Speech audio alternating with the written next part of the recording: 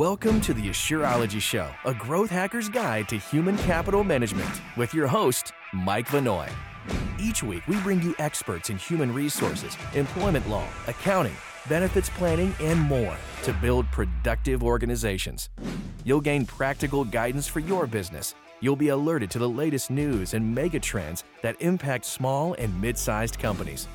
We'll give you the hands-on information you need to stay compliant with ever-changing employment laws, the strategies you need to win the war for talent, and much more, so you can focus on what you do best, growing your business. Enjoy the show.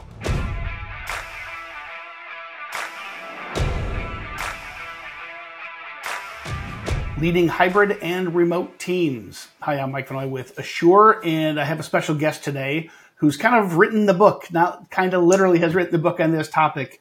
Gleb Tsipursky. He's a best-selling author of 7 books. Dr. Tsipursky is a cutting-edge thought leadership, has been featured in over 650 articles, over 550 interviews, including Harvard Business Review, Fortune, USA Today, Fast Company, CBS News, Scientific American, Psychology Today, Entrepreneur, Business Insider Magazine, Forbes, and many others. Dr. Tsipursky's expertise comes from over 20 years of consulting, coaching, speaking, and training for businesses. Dr. Tsipursky earns his PhD in the history of behavioral science at University of North Carolina, Chapel Hill in 2011, his MA at Harvard University in 2004, and his BA at New York University in 2002. Today, we'll explore the principles from his book, Returning to the Office and Leading Hybrid and Remote Teams, a manual on benchmarking to best practices for competitive advantage. Gleb, good to talk to you again. Welcome to the show. Thanks again, Mike. Really appreciated our second conversation. Yeah. So this whole topic of remote work, this is not like it's a new thing, right? This is a continuum that's been going on for at least 20 years. Sure. But clearly, COVID accelerated this, where COVID forced it upon people in early days of the pandemic. And as we've got, different names for different phases of the Great Resignation to the Great Stay to the Great whatever phase we're in now, it's clear that especially as we face a labor shortage, that employees are voting with their feet, and increasingly they want to work remotely or at least flexibly where possible.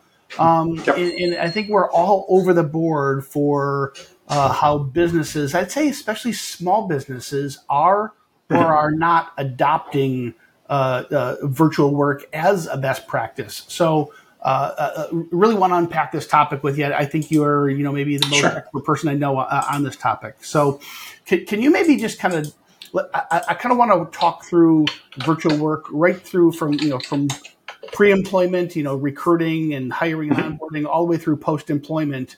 But give your high-level assessment. What are you seeing in the market for businesses' willingness to adopt virtual and remote teams?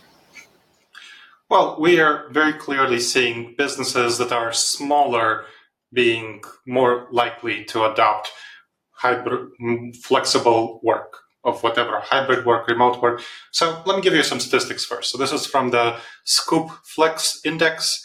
It shows that 39% of US companies require full-time in the office right now. So that's just very recent statistics coming out in August of 2023. And that compares to 49% at the start of 2023. So we have less companies requiring full-time in the office now by quite a margin. So from 49% to 39%. And so that is very important. Another important dynamic is that smaller companies are embracing flexibility. So I talked about small companies. Companies under 500 employees. 76% of the companies in the index are fully flexible. And excluding tech companies, which of course have more flexibility, 59% of companies under 500 employees are fully flexible. So that's pretty clear. And so this, and especially tech is in the lead. 97% of all tech companies offer at least some work flexibility. And then that is pretty big. Now, we also know that age matters. The more recent your company, the more flexibility you offer. For example, 93% of flex companies started since 2011 offer work flexibility. So that is very, very big. And so we clearly see that there's more and more flexibility being offered by companies of all sizes.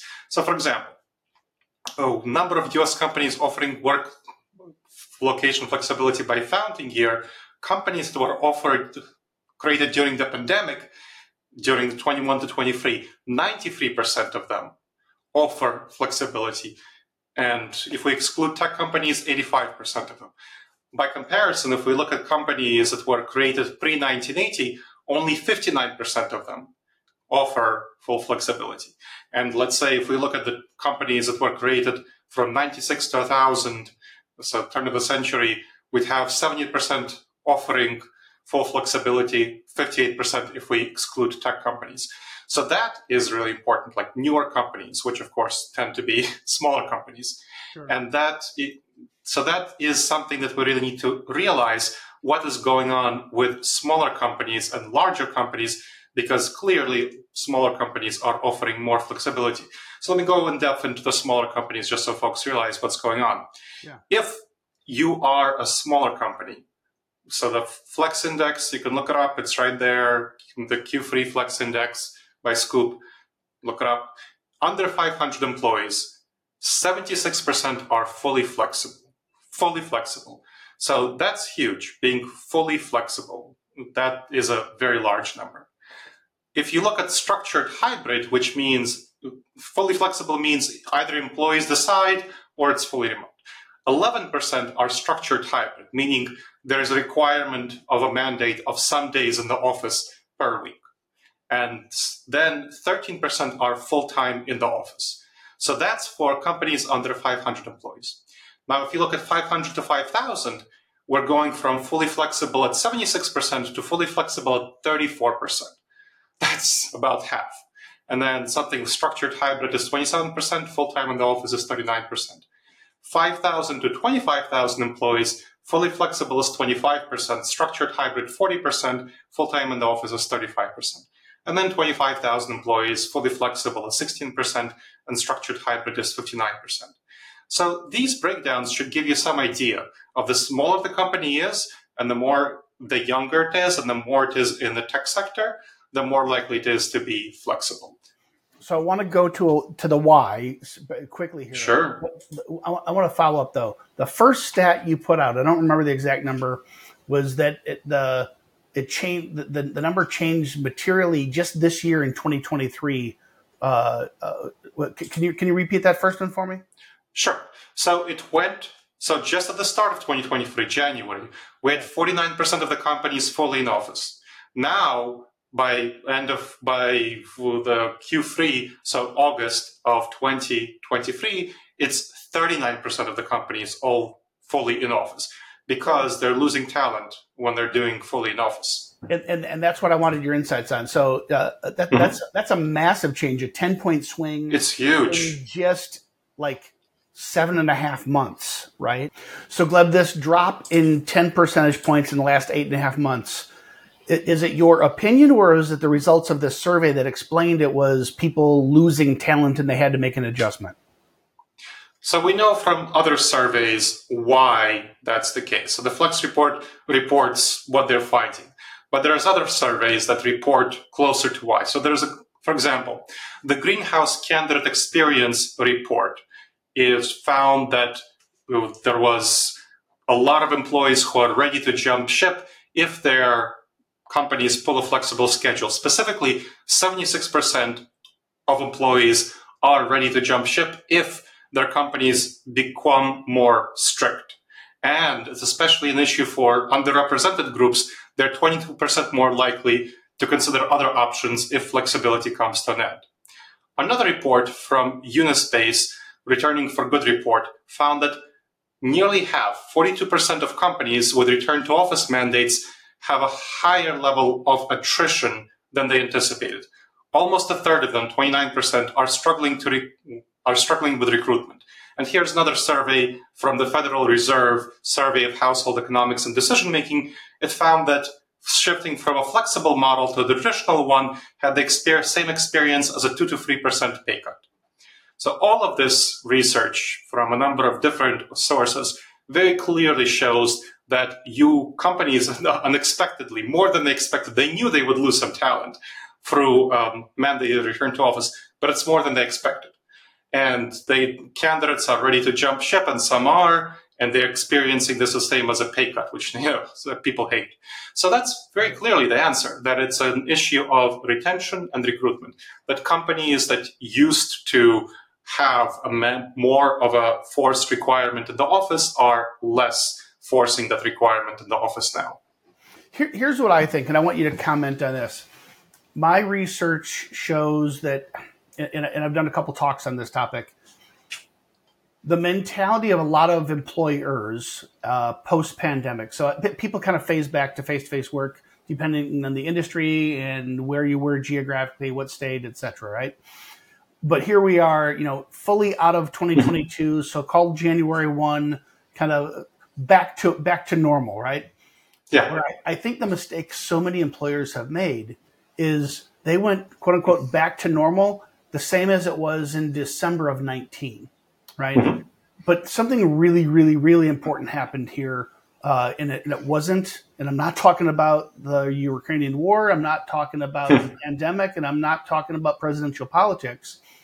In 2020, something really huge happened where, based on birth rates 30 and 60 years ago, the amount of available U.S. workforce has actually flattened. In 2020 was the first year ever where there are actually more people older than working age than there were younger than working age, because the population has always had this kind of pyramid, right? Lots of young people, some middle people, and then just a few old people as people naturally are born and die, right? And I think what's happened is this labor supply has all of a sudden flattened.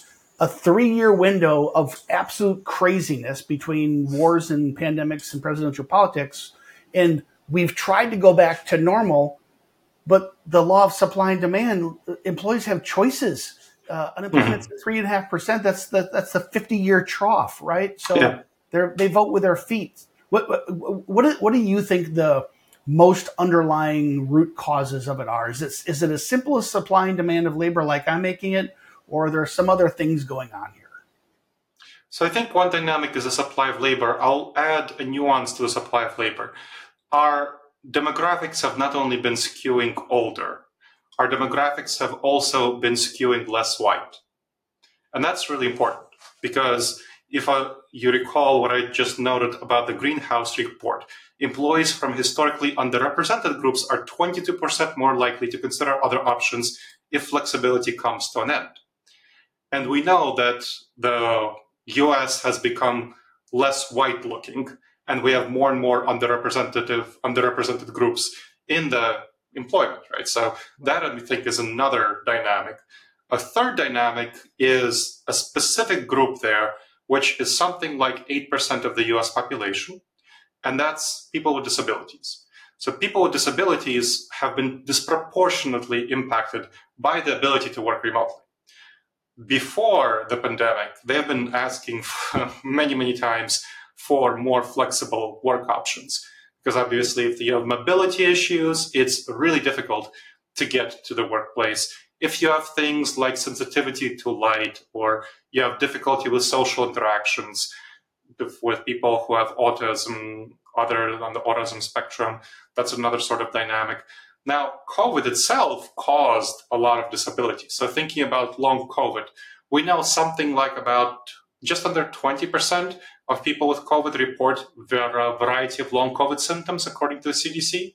And some of the symptoms aren't problematic for working, like anosmia, meaning inability to smell. But some are, like fatigue and brain fog. And about 25% of those with long COVID had disabilities that caused them to shift their working hours. So that is mainly due to fatigue and brain fog. Ability to work remotely facilitates the ability to work for people who have fatigue and brain fog. Yeah. And so what we're seeing naturally is that group is a huge going to be desire for more flexible options. And just in general, people from underrepresented categories, minorities, besides people who are disabled, have a stronger preference for remote work. And there are a number of causalities. So, for example, Black people have reported widely that they have more of a desire for remote work because it causes them to have less experience of discrimination and microaggressions in the office. So that's Black people, Hispanic people. Women have more caregiving responsibilities, whether it's childcare or elder care. So they also want more flexibility. And we know that more women have had college diplomas, so more women are entering the higher office workforce who are more able to work remotely. So the demographics, in terms of those categories, are also impacting things. So we have to think about that, where your worker pool is coming from. So I think that's one cause, a big cause of the demographics. Yeah. Another big cause is just dechaining our previous habits and norms. I do think the pandemic is huge here, because being able to work remotely has proved to people that they can work remotely. Right. Now, if you've worked remotely for a year before the vaccine was widely available, and you feel and you were actually productive, I mean, nobody's really arguing that remote work is not individually productive. There's definitely, and we can talk about that, there's definitely research showing that there's some negative impacts on collaborative work and learning if you don't do those things effectively. But on the individual level, remote, you can do your individual work very well, full-time from home. And so having that experience caused people to see, why do I need to go and do the commute? That's the most dangerous part of the day, the time of the day that I'm most likely to be killed. And it's very stressful, hassle-full, and expensive. So why do I need to do that? So I think that is a huge cause. Nothing with presidential politics, but disrupting your everyday life. I'm a behavioral scientist. That's my background. That's my expertise. How do you behave? Why do you behave that way? That's what my PhD is in. And looking at a disruption in your normal everyday routines that caused you for a year to be able to work successfully from home, of course you're going to be resentful if you're going to the office for a reason that doesn't seem to you to be valid and helpful. So that's another huge reason. So I think we need to consider both of those reasons, the demographic one and the behavioral science change in the routines, habits, and norms, and the information one. So I appreciate you indulging me to open the conversation. On one hand, it almost doesn't matter because the tidal wave is rolling over us, whether you like it, whether you're a manager who doesn't believe in remote work or you love it. It kind of doesn't matter. I think everyone sees it. I think it may be important that we unpacked some of the why at the top. But now let's lean in here. So again, whether you want a remote workforce and a flexible team or not, you're forced to deal with this, right? So let's talk some of the best practices about leading these remote hybrid teams, and let's maybe start with pre-employment. So what are you seeing as best practices? Maybe what are the best practices? What's the impact of having a remote first mentality to recruiting and hiring and onboarding? So some of my clients, I help 25 companies figure out their policies toward the future of work. Most of them have a hybrid flexible policy. A couple of them, so 2 of them have a fully remote first policy. The rest have a flexible hybrid policy. And so coming into the office occasionally, team-driven approach, we can talk about that. What we've definitely seen with pre-employment is that companies that put out publicly their policy toward flexible work are much more likely to get candidates than companies that don't. So the companies that I work with generally on their websites, the come work for us section on the website, they list their flexible work policy. And that is a public pre-commitment, both to their internal employees, which helps improve retention, but of course to the employees who they're recruiting. And they see, okay, no employer actually sees all the people who pass them by because they don't see their flexible work policy on their website. And so it's been, once companies I work with posted their flexible work policies on their website, they've seen large boost in recruitment, 30, 40% boost. if they offer more remote work, there's a larger boost going to 70, 80%. But even just flexible hybrid policies, 30, 40% boost in recruitment. And that's just because you post your policies and you put in the job description what kind of policies you have. So yes, in the job description as well, because it gets spread around. So on your website, on the job description, having a description and having that public commitment is very important for the pre-employment conversation for recruiting folks. But what do you see around? So that's huge. You're talking about 30 and 40% potential increases in candidate flow in a world where, I describe it as the war for talent has hit Main Street and everybody's struggling to find employees. Increasing your candidate flow by a third is gigantic. What data do you have or opinion do you have about access to talent? I'm of the opinion that as soon as geography doesn't matter, you're no longer recruiting people within, call it a 45 to 60 minute commute. Your labor pool just became the entire globe. I have a friend who runs a company. He pays, if he's going to have an engineer, it pays X, and it might be a little less than Silicon Valley would pay, but it's 10X what somebody in another part of the world might pay, but he doesn't care. He's declared, my mission is to find the top 1% of the 1% top talent in the world and have them work for my company. And so just a talent acquisition mindset versus, any other number of reasons. What does your data or research tell you? Sure. I'll give you both data and the story.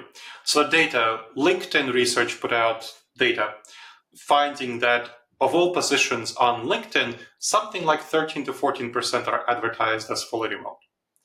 And those positions get over 50% of the applicants. So that's 15% get over 50%, partially because, of course, plenty of people want to work full-time remote, but partially because very many people are able to access these positions who wouldn't be able to access them otherwise. When we look at surveys of people who want to work remote, consistently the number is full-time remote. The number is something like 25, 30, 35, depending on the survey and the wording in the industry. So we're seeing more people actually apply for those positions than would be expected just from the basic demographic of who wants to work full-time remote. There are some people who would not want to work full-time remote, but they're applying for full-time remote positions because they live in an area, like you said yourself, where perhaps the cost of living is not that high, and they're applying to an area where the cost of living is higher that offers a better salary. So we're seeing a much better, broader pool of talent. And as a story, I was doing an opening keynote at a staffing conference, so for staffing professionals. And after I presented, one of them told me a story where there was a company that advertised a position. The position, there were two positions, very similar positions. One was a position that you can work remotely. Another position was you had to come to the office. The position that you worked remotely got 350 or something applicants. The position that you had to come to the office got under 10.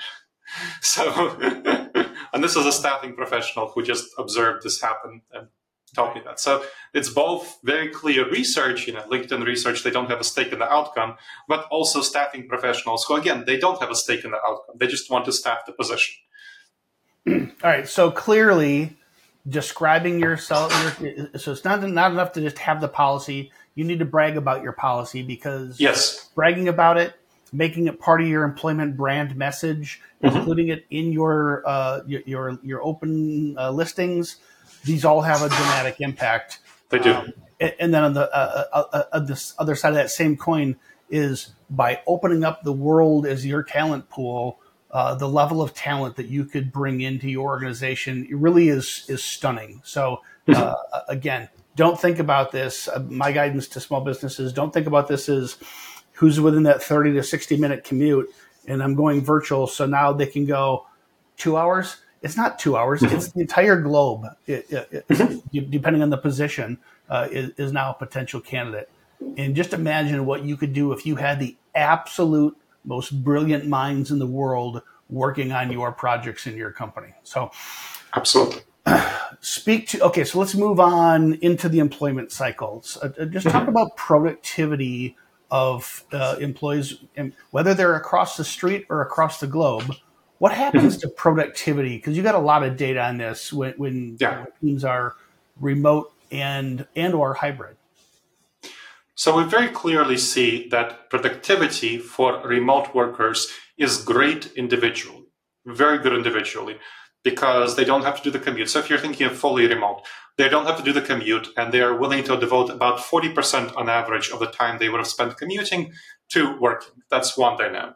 Second, when they are working in their home office, they're much more focused. They're much less distracted, especially if you have an open office. That's very distracting. So they are much more focused. They can also work more flexibly on the time when they have the highest energy. So some people are night owls, some people are morning doves, and they can choose when to work. So maybe they want to wake up at 4 a.m. and start work at 6 a.m. And some people may want to wake up at 9 a.m. and start work at 12 p.m. So that flexibility enables them to work when their energy is highest. It also allows them to structure their lives around their work. So, for example, they don't have to leave work early to pick up their kids. They can pick up their kids, and then they can do some work after they pick up their kids, or whatever they need to do. So that flexibility very much increases individual productivity. However, that comes at a cost of group collective productivity. There's definitely going to be costs in coordination and learning and mentoring collaboration. Yeah, so those things. Say more about this, because I think the average employer listening today, they know what's happening in the world, but they might actually be like, I don't want all this remote work. I'm sick of it. It's gone too far. My people are more productive when they're together in the office. Mm-hmm. So speak to that cost and how to mitigate that. Yeah, absolutely. So there is a cost. So you'll have people who are individually more productive, but collectively as a team, you'll have lower productivity. So that collective, because you'll have higher costs for coordination and collaboration. So people who need to work more collaboratively, who have more time, who are less individual contributors, who are more team members, you see costs of something maybe like 10% less productivity, something like that, depending on the job. So for example, there was a study recently. So the more hourly based it is and the more short term it is, the less productivity you will get. There was a study that had short-term temps for a data center who were randomly assigned to work at home for like several weeks versus work remotely, versus work in the office for several weeks doing data entry, very menial work. And people who were working from home had 18% less productivity, which again, these are understandable why. They are hourly employees, they don't have a future there, and this is not something that they are really investing into. So that's individual productivity. And so when you think of the kind of employees you have, if you have short-term temps who you can't really monitor when they're working from home, and this study didn't really make an effort to monitor and manage their performance, they will slack off. That's understandable.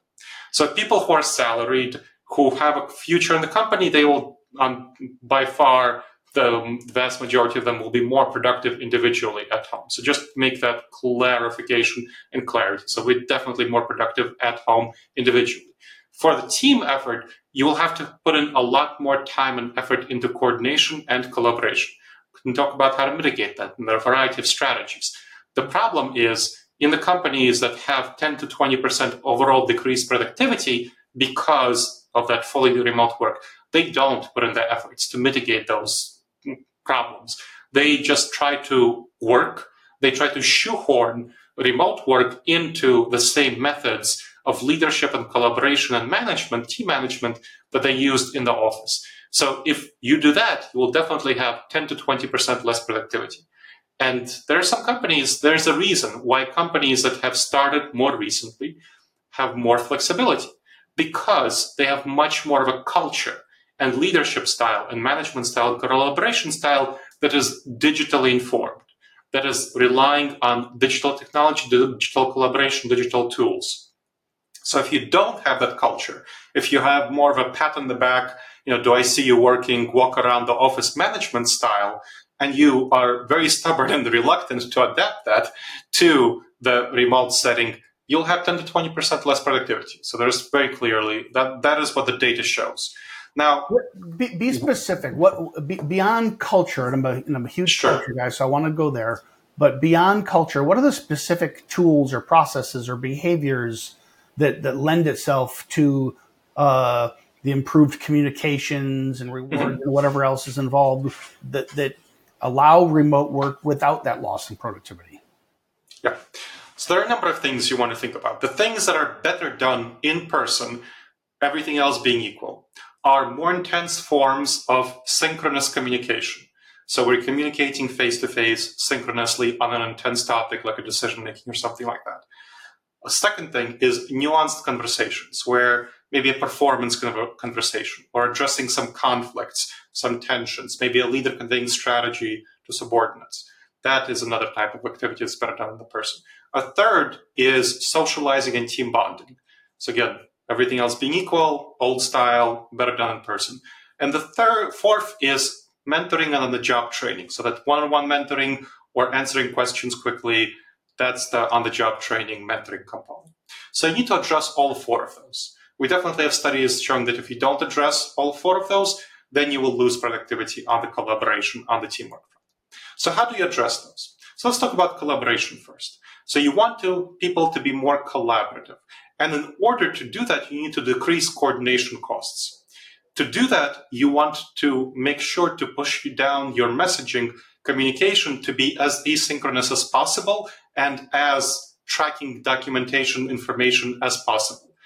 Coordination is easy in the office because you can go to each other, to the cubicle next door, the office next door, the open office, yell out across the office, ask questions quickly, get answers quickly. To address that in advance, you want to document things much more. So document your systems, your processes. It should not be nearly as much in people's heads.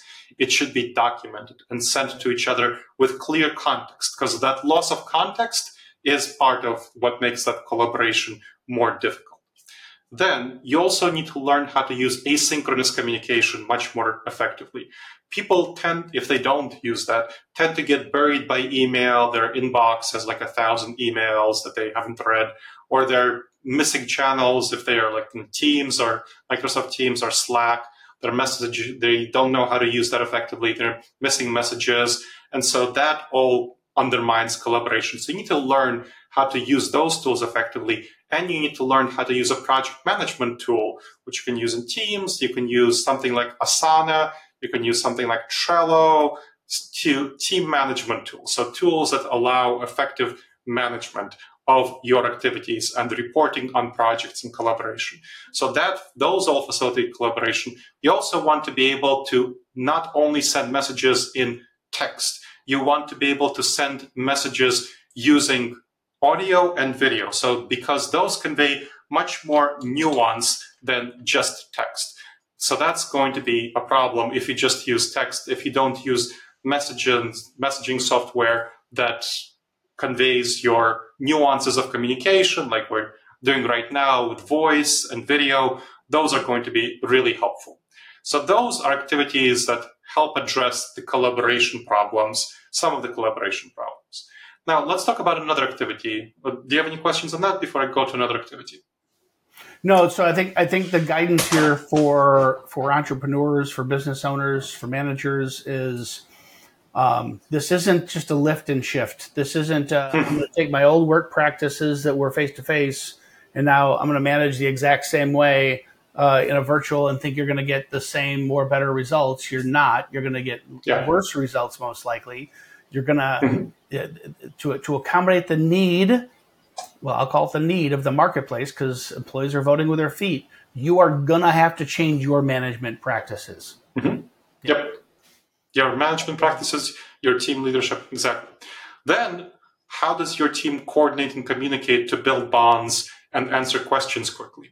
One really good technique is called virtual coworking. Virtual coworking involves getting on a video conference. By the way, I describe all of this, if you want to get in depth, in my book, Returning to the Office and Leading Hybrid and Remote Teams, but so I'm going to describe this quickly here. Virtual coworking. We'll provide a link in the show notes for you as well, Gleb. Excellent. So virtual coworking is you get on a video conference call, whether it's Teams or Zoom, for about an hour. You get your whole team, so 6 to 8 people. That's the usual size of a team. For a small business, it might be a little bit more, a little bit less. So depending on how many people are in each team. then what you do during that time is you do your individual work. It's not meant for collaboration. So you leave your speakers on, you turn your microphone off, and your video is optional. Some extroverts will leave it on, other introverts will tend to leave it off. But the key is that when you have a question, as you're working on your individual tasks, you can turn on your microphone and ask a question.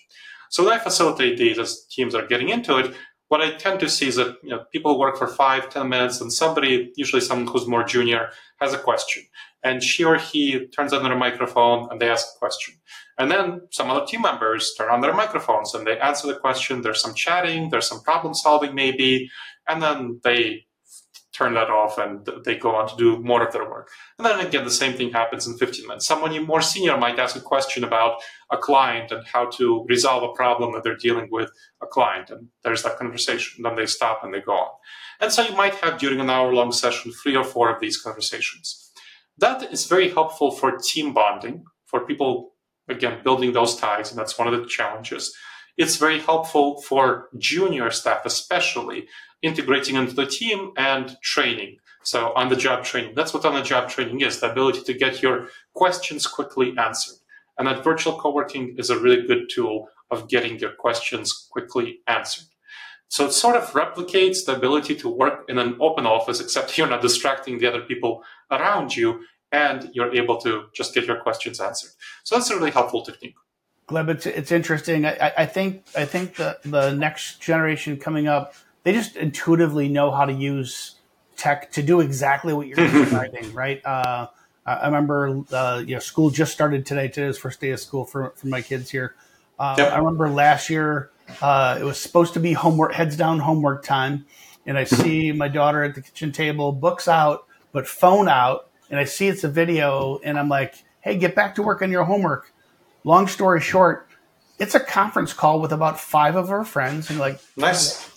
Dad, we are doing our homework. What are you talking about? Yeah. And it took some explanation and me calming down a little bit, but like that collaboration, they were sitting silent mostly, doing their homework. Mm-hmm. Hey, you got this one. What does she mean by this? How long of an answer? Yep. Let me read this one to you. What do you think of that? They're literally like, if she had her friends over at the kitchen table, I wouldn't have raised an eyebrow. They're doing homework together, right? But these guys get it. I think some of us old folks, sometimes we have to implement the exact same tools for all the reasons you just said. Exactly right. Yep, absolutely. So that is a really useful tool. And that's an example. Of course, you can do that with any sort of activity you're doing, right? So that's good. Then another activity that you want to think about is how to have virtual coffee hour activities. So you want to address the socializing and team bonding. It's something that works really well. And by the way, these are all techniques I introduce to my clients, and that's very helpful. So socializing and team bonding, you want to have some kind of virtual coffee hour where you get randomly matched with people from your company where you get to have a chance to chat, and the company pays you $5 for your coffee for that period to chat with another team member for a half hour to get to know each other better, to build those bonds. And you want to do it across teams. So not match the people in the same team, but across teams. That is very helpful to build those bonds, have those connections. That is a really valuable practice that I've seen done not nearly enough. So the virtual coffee hour, that's kind of one activity for team bonding. Another activity for team bonding is finding virtual activities that are fun to do together. For example, virtual escape rooms. That's a really great activity. So for team bonding, team belonging.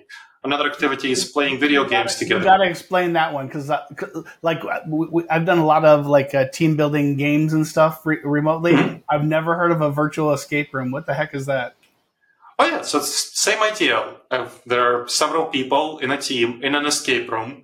So you know what those in-person escape rooms are. You need to have clues and find each other, find things together. Same thing. So you have a virtual escape room. I'll introduce you to someone with the virtual escape rooms. I think you'll enjoy it. It'll be interesting. Okay. So yes, it's the same idea. You have several team members who are together, and they need to figure out how to escape this room. They need to look at clues. They need to solve dynamics, solve puzzles, and eventually they escape the room. So that's an example of one kind of activity.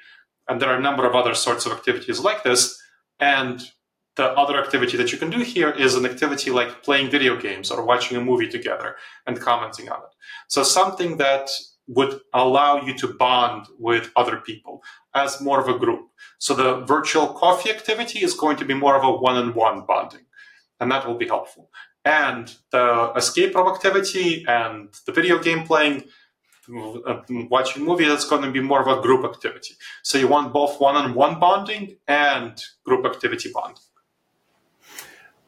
Gleb, talk about costs. So I gave an example earlier, a friend of mine who's a CEO, and he chose to not use this as a cost arbitrage, as a labor arbitrage, by going, I'll call it offshore for talent. He saw this as a way to, in some markets, probably paying an obscene high salary to someone compared to market value, but because he really was after that 1% of the 1% top talent. That not everyone will choose that strategy. Sure. What do you find? What does the data say about cost containment? Does this save employers money, and if so, how? Oh, absolutely. Yeah. So the research on remote work productivity shows that even if you use traditional methods, your ROI, return on investment, will still be higher if you hire remote workers, because you don't have to pay nearly as much for a remote worker. First of all, you're saving on real estate. I mean, that's a huge cost for any service sector. That's the number second cost after the employee salary, right? Then your various office-based services, you don't need to pay those. And you can afford to pay quite a bit lower salary if you choose to do so. Now, when I work with clients, what I typically do is looking not so much at collaborative activities where there's going to be some issues if you have team members who are paid vastly different salaries. But if you're looking more at individual contributors, let's say you have an accountant or something like that.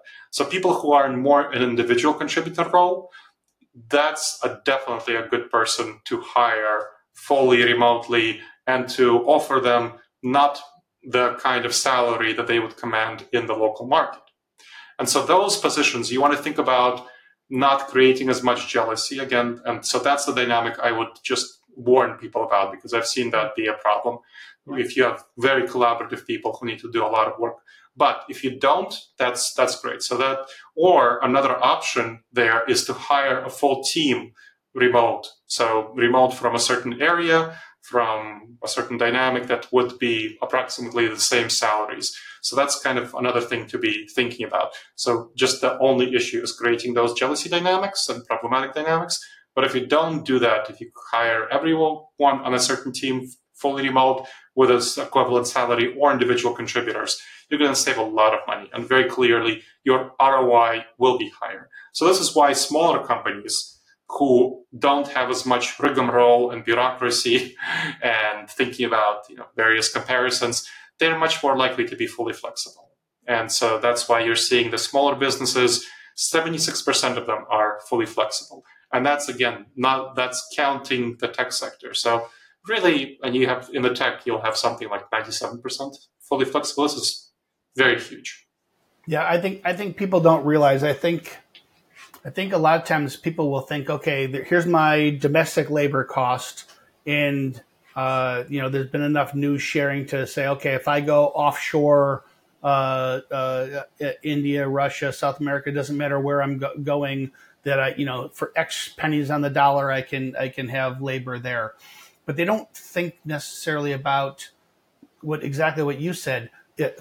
A job that reports to the office, but 15 minutes away, a lot of times people will take less money to work from home to have that flexibility. But I found in my own personal life running businesses, I might put out a certain dollar amount. Here's the salary for this position. I couldn't recruit in New York, Chicago, Dallas, Houston, San Francisco, right? But I could get really great talent in Chattanooga, Fargo, right? It's these smaller markets. Yep. Have really talented, really experienced, highly educated people that are willing to work their tails off and get kind of sort of big city money, if you will, and be ever the more grateful for it. So absolutely. You'll get that, and you can hire people. I mean, you're talking about Chattanooga. You can hire people in Costa Rica, in Jamaica, in Honduras, in Brazil, in Argentina, Nicaragua. So I'm talking about those areas because they're in the same time zone. So that's kind of another consideration that you'll want to be thinking about. As a small business owner, having people on the same time zone is quite helpful, or shifted by maybe an hour or two. So if you're on the East Coast, if you're on the West Coast, also not that much of a shift. So thinking about that is also something valuable when you think about who to hire where. Can you talk about performance management, Gleb? So I think it makes a lot of sense. You talk about one of the adjustments that management has to make, leadership has to make, is around collaboration, right? And Yep. so you can use technology and tools and not just have this management by walking around kind of a Sure. model of, call it the 80s, 90s. I think that's intuitive enough. But I think people frequently really struggle with job performance. When you're, if it's a sales job, hey, it's how much they sell. If they're manufacturing, well, it's not going virtual anyway because it's how many widgets did they produce that day. But so many of our jobs, it's nuanced, and it's a lot of managers rely on their own observations of behaviors to measure performance. How do managers effectively manage performance when it's a remote situation? Yeah, so usually managers have some kind of OKRs, objectives and key results, or KPIs, key performance indicators for their teams, but they're not tied to the individual performer. That's usually the case. So the manager needs to hit certain OKRs.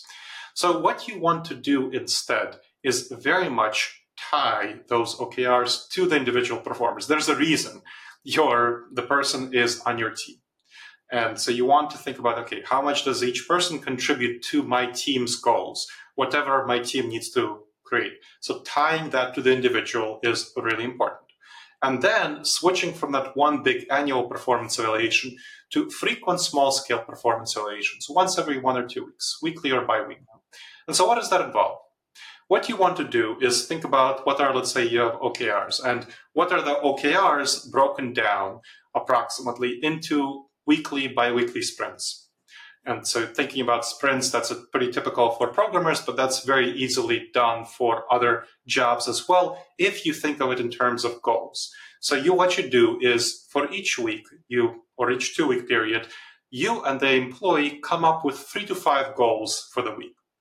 And that can be something related, let's say customer service. You want to have a certain amount of calls, or customer satisfaction, or responding to calls within a certain amount of time, something like that. Within HR, it could be having to do with recruitment or a certain amount of policy writing, whatever it is.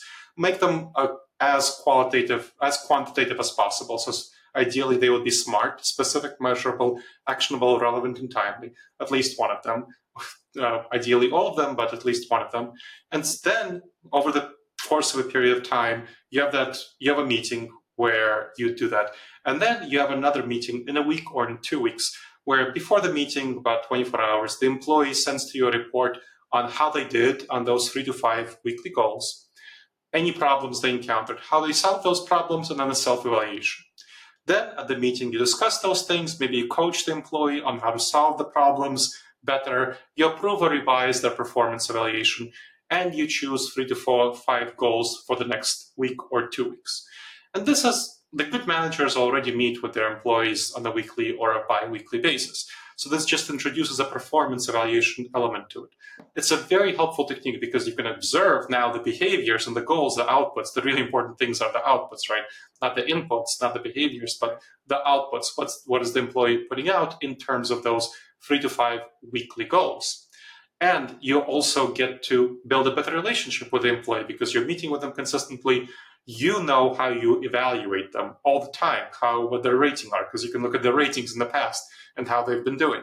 You can catch any issues as they're developing and improve them rather than waiting for the annual performance evaluation to address any issues that are going on. The employee has a lot of psychological safety because they know how they're doing. They can feel confident about your rating of them and how they're feeling about how you're feeling about them. So they're not going to be polishing their resume because they're worried and anxious about how you think of them, and you in general have a better relationship with them. That's also a good time to check on their well-being if you think they're being stressed or something. So it's a good opportunity to have a conversation about other aspects of their life. So this is a really useful technique that a lot of my clients are using in order to evaluate the performance of their employees, make sure they're managing to the OKRs effectively, and that everyone has a good relationship, has psychological safety. It really improves retention and engagement of your employees. My experience here is that doing the so if you're going to offshore or outsource work, if you just simply say, "Hey, here you now do this for me," without defining the hows and the processes, you're going to be really disappointed with the work because you can't just lift and shift because you don't. We're all naive to how much the tribal knowledge, the water cooler conversations, the listening to each other over the cubicle walls, the conversation in the parking lot after the real meeting. Those things have so much impact that when all of a sudden you outsource it, it's like everything falls through the cracks of all that white space in the processes, right? And so I learned a long time ago that to have a successful offshore or outsourced project, it requires great definition of process and expectations, right?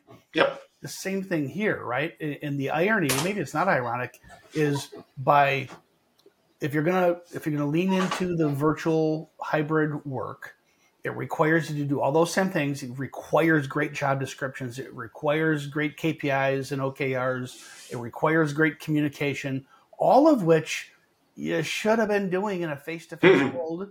And so by having to do this for virtual remote teams, you wouldn't not then do that for your local teams as well, right? So I really think leaning into this the right way can really just simply make you a better leader, a better manager across the board, not just one aspect of your business.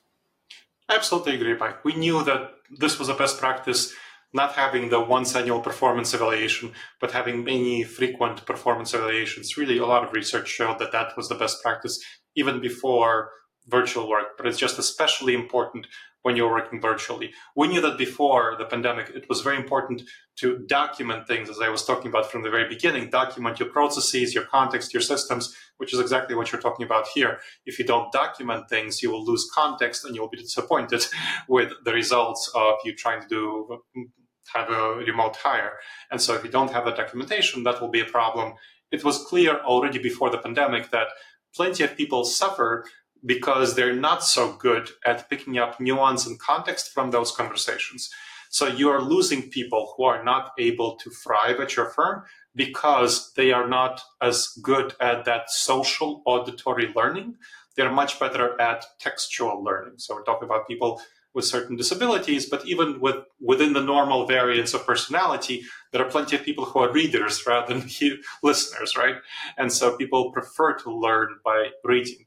And so you already were kind of excluding people who didn't have that ability. And now the people can be included and they can have those skills and they can do the work effectively and to address the employment issue that many employees are suffering, especially small businesses. Glad the title of this show is Leading Hybrid and Remote Teams. When I've studied the annual Gallup survey, it seemed like what jumped out to me is that disengagement for fully remote and fully in office was about the same. That they found productivity highest when it was this hybrid. They have the choice, but they're in office 2 or 3 days a week, at home 2 or 3 days a week. What does the data tell you, and how what's your guidance to businesses?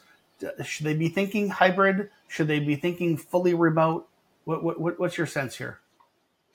So with my clients, as I mentioned, 23 of them chose a flexible hybrid model, and 2 of them chose a remote first model. And the 2 that chose a remote first model were smaller businesses that under 500 employees, both that were more recently created. So fitting very well within the Scoop dynamic. And here is what you want to be thinking about. So the Gallup that you mentioned, it showed that the highest engagement came when people spent about 1 to 2 days in the office.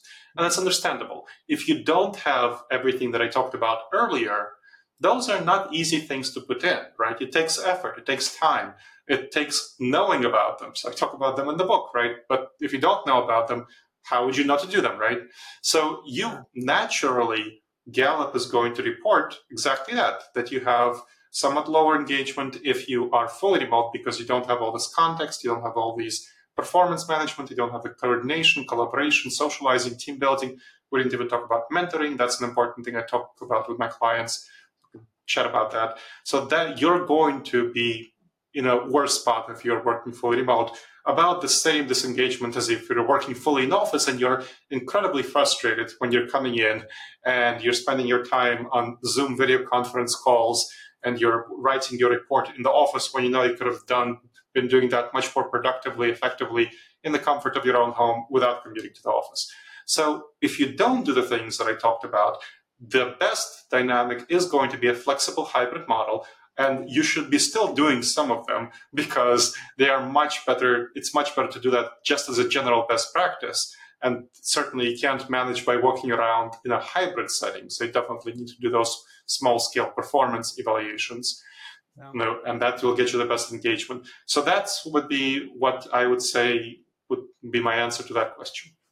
Maybe the last thing I want to explore with you. So there are some really high profile CEOs. I'm thinking Jamie Dimon, I'm thinking Elon Musk have very publicly, anti-remote work. You got to be in the office. We've lost our soul. We're not nearly as productive. We're better together, etc.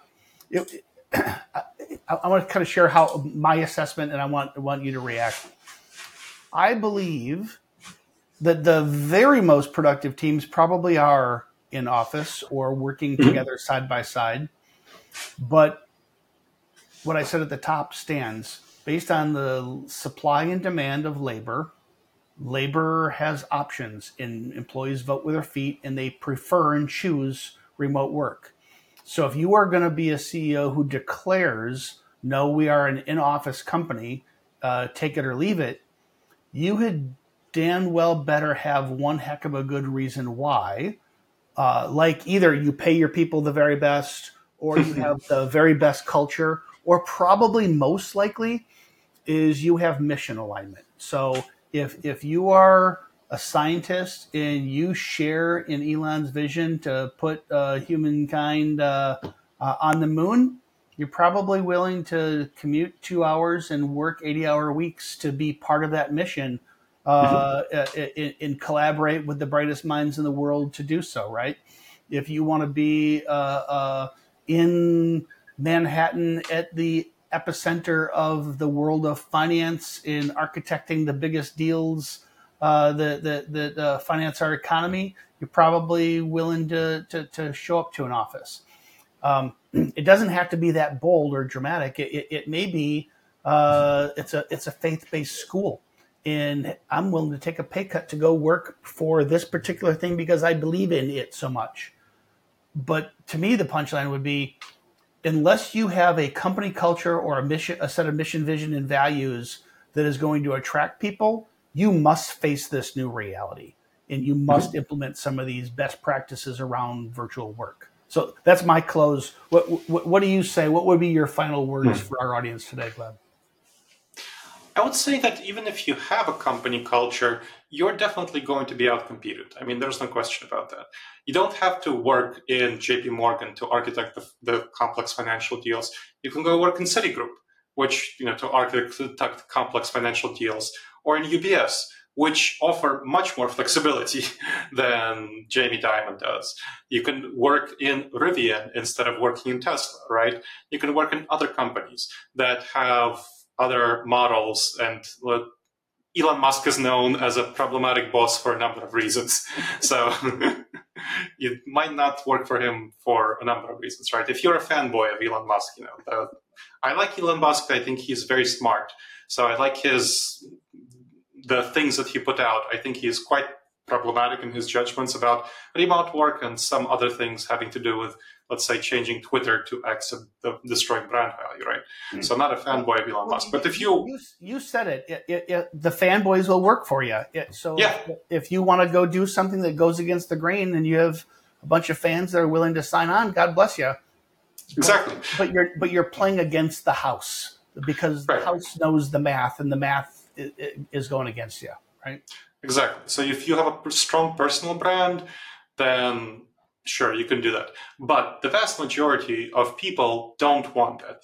What we clearly see from surveys is that something like maybe 20% of people actually want to do full-time in office work, and something like 30% of people want full-time remote work, and something like 50% of people want a flexible hybrid model. So if you want people to actually work in your company, you want to give them flexibility. Otherwise, you'll have to pay them quite a bit more to stay in your company. And in the long term, no company can succeed if it's paying above market rate, because it will not be able to compete effectively for talent if you're paying them 20% above market rate, which is what people report they need to be paid in order to go work full time in the office. And maybe, Gleb, it's our kids who are giving us the example. It's my daughter who's doing homework with her friends. You know, she could have invited the friends over, but her friends being at the kitchen table to her was no different than all of them on their phones. They can see each other, they can hear each other, they're doing their homework together. And when done right, using the tools and the processes, remote collaboration can still be extremely effective. Absolutely. It can be extremely effective. It doesn't mean it's the most effective. Like I said, for most of my companies I work with, I recommend a flexible hybrid model because it's very hard for us who have not grown up as digital natives to work in that modality. But I think we are very clearly seeing that younger people with more digital native skills are going to be, if they adopt these techniques, are going to be fully as productive if they work full-time remotely, especially as we have more technology like generative AI coming online that is able to solve some of these coordination, communication, collaboration issues. No question. Gleb, is there anything you'd want to say to the audience in closing today? I think I want to really encourage business owners who want people to come to the office to ask, what is the office for? And to only have people come to the office for things that are best done in the office. So again, as I mentioned, more intense forms of collaboration, nuanced conversations, mentoring on the job training, and socializing and team bonding. Those things, unless you, again, adopt those more wholesale transformations, those are the things best done in the office. Everything else, best done remotely for the vast majority of people. So having a flexible hybrid model, that's what you want to do if you don't want to do these more thorough, deeper changes that would enable you to effectively work in a full-time remote modality. Thank you so much. I really enjoyed talking to you. I very much enjoyed conversation number 2. We'll have to set up a conversation number 3 someday. So thanks to you, and thanks to everybody else for joining today. Until next week. Thank you, Mike. At Assure, we build human capital management software and services that help 90,000 companies like yours attract, develop, and retain great people.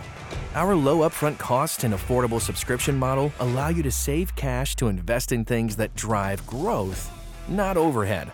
To learn more about how Assure can help you claim up to $26,000 per employee with the Employee Retention Tax Credit, automate your payroll, and build productive teams that are compliant with ever-changing HR laws, visit AssureSoftware.com.